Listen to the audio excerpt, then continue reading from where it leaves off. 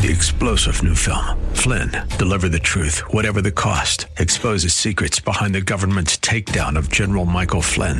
Flynn knew what the intel world had been up to. He ordered the first audit of the use of contractors. This set off alarm bells. He told the truth. He was the most dangerous person for Donald Trump to hire. They had to get rid of Flynn. Flynn, deliver the truth, whatever the cost. Available now. Watch it today. Go to salemnow.com. salemnow.com.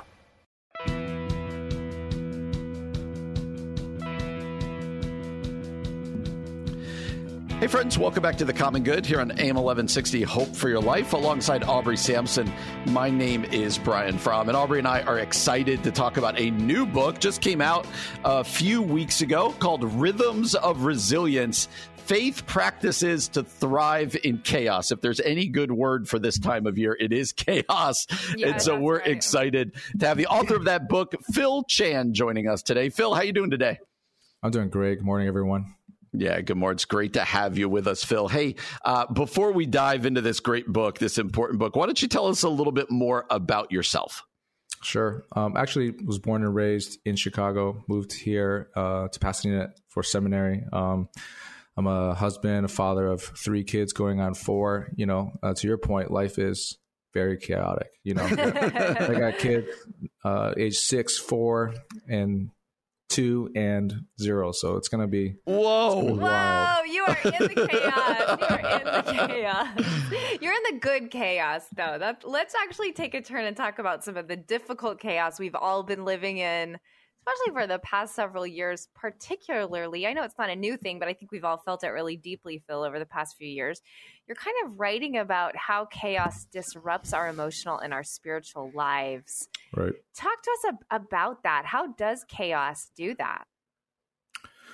You know, the background of this story is actually based on an old story called the Roman roads. I don't know if you guys are familiar with it. Like the 3rd, 4th century, you know, Rome was famous for these amazing infrastructure called Romans roads, where basically from Rome, you could go to anywhere, you know, whether you lived in the hillside, the country, the mountain, the valley, and it doesn't matter where you were. And while people marveled at that, people didn't understand the inverse was actually very scary. It wasn't just that all roads led to Rome. It was that all Rome could come to you, which is if you didn't pay taxes, if you were in trouble, didn't matter where you were, Rome had access to you, you know. That parable to me is a parable of the world we live in, whether we like it or not. You know, as you guys know, what you guys are in Chicago, I'm in Pasadena.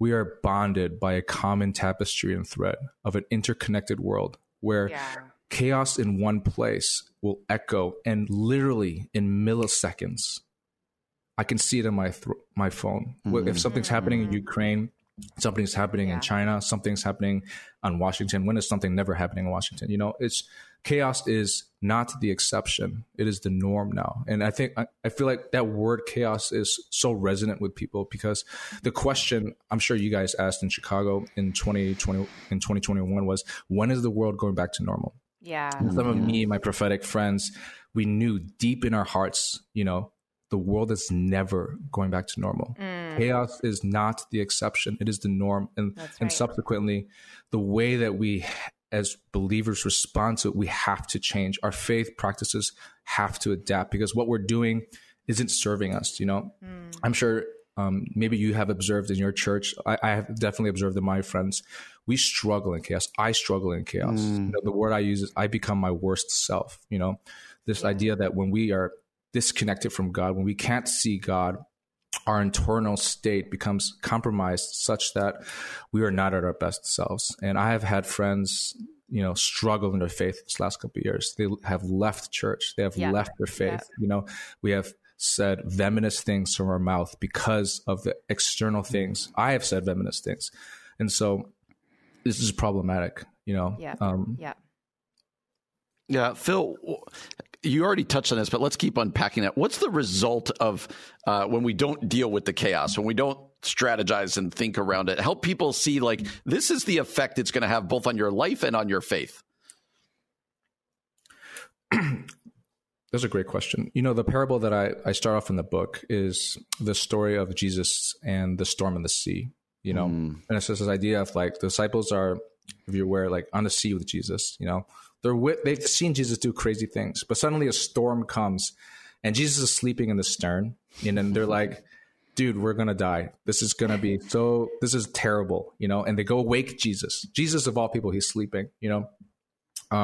He's like, don't you care about us? And then Jesus says, dude, why are you afraid?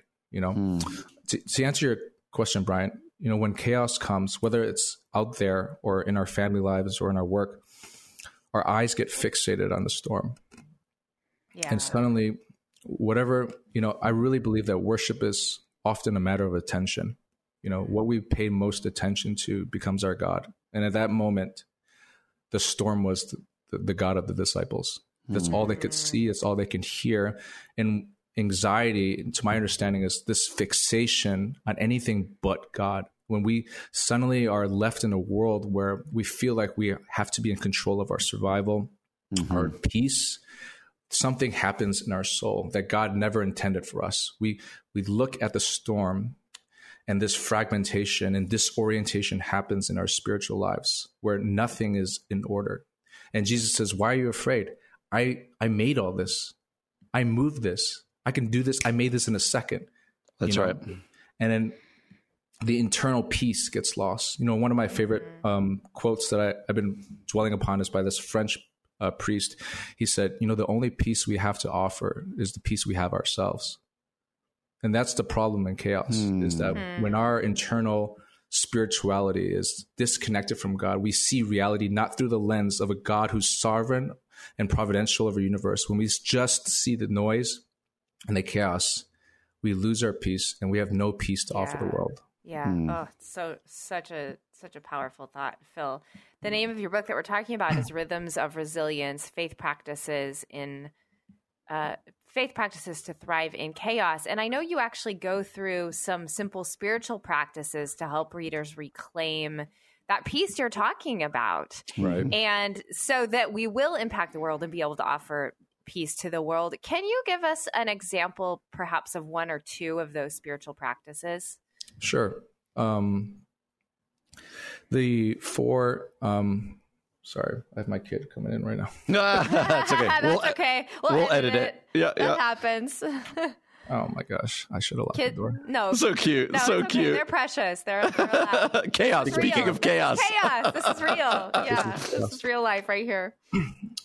So the four rhythms that I talk about in my book, you know, to answer your question, I have to go back, you know, can we even thrive in chaos? And to me, the answer is yes. And this is based on my observation of the life of Jesus and the life of spiritual giants that have gone before us. You know, it's not just things that we believe, or it's actually things that we actually have to do. This is Nova. Hi, Nova. That's a cool name, Nova.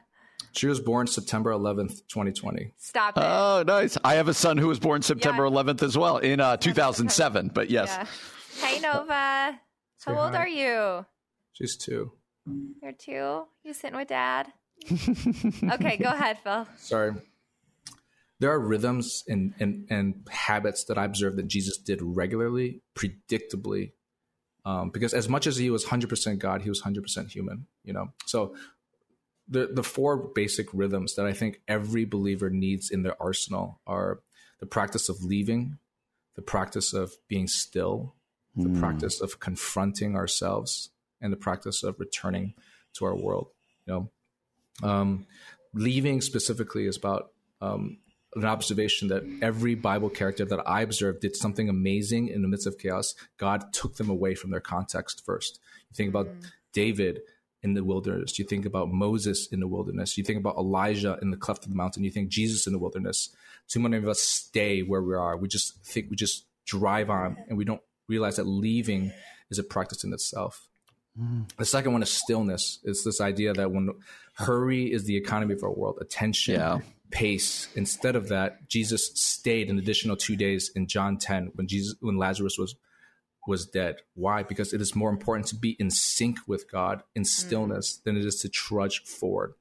And the third is confronting, which is like so key, because if anything you've heard in the last couple of years, when things go wrong, our first first response is to point fingers at the world. You're the reason I'm not at peace. You're wrong. You're the enemy. And Jesus' encouragement is not to look at the speck from my brother's eye, but to look at the log coming out of my own. It is about confronting my own demons. Like, why am I not at peace? What is at jeopardy here? And that is a practice that I feel like Christians really need. And the last one is returning to our world. We're not to be monastic.